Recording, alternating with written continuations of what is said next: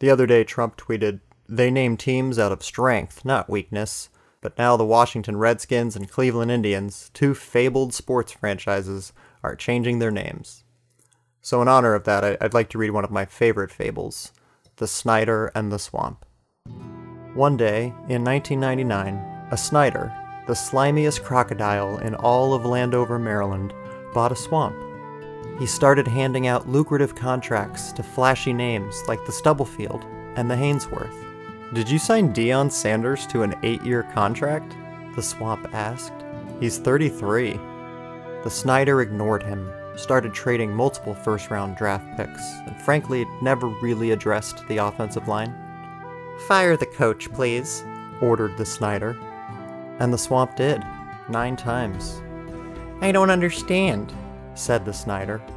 21 years and we've only won 2 playoff games.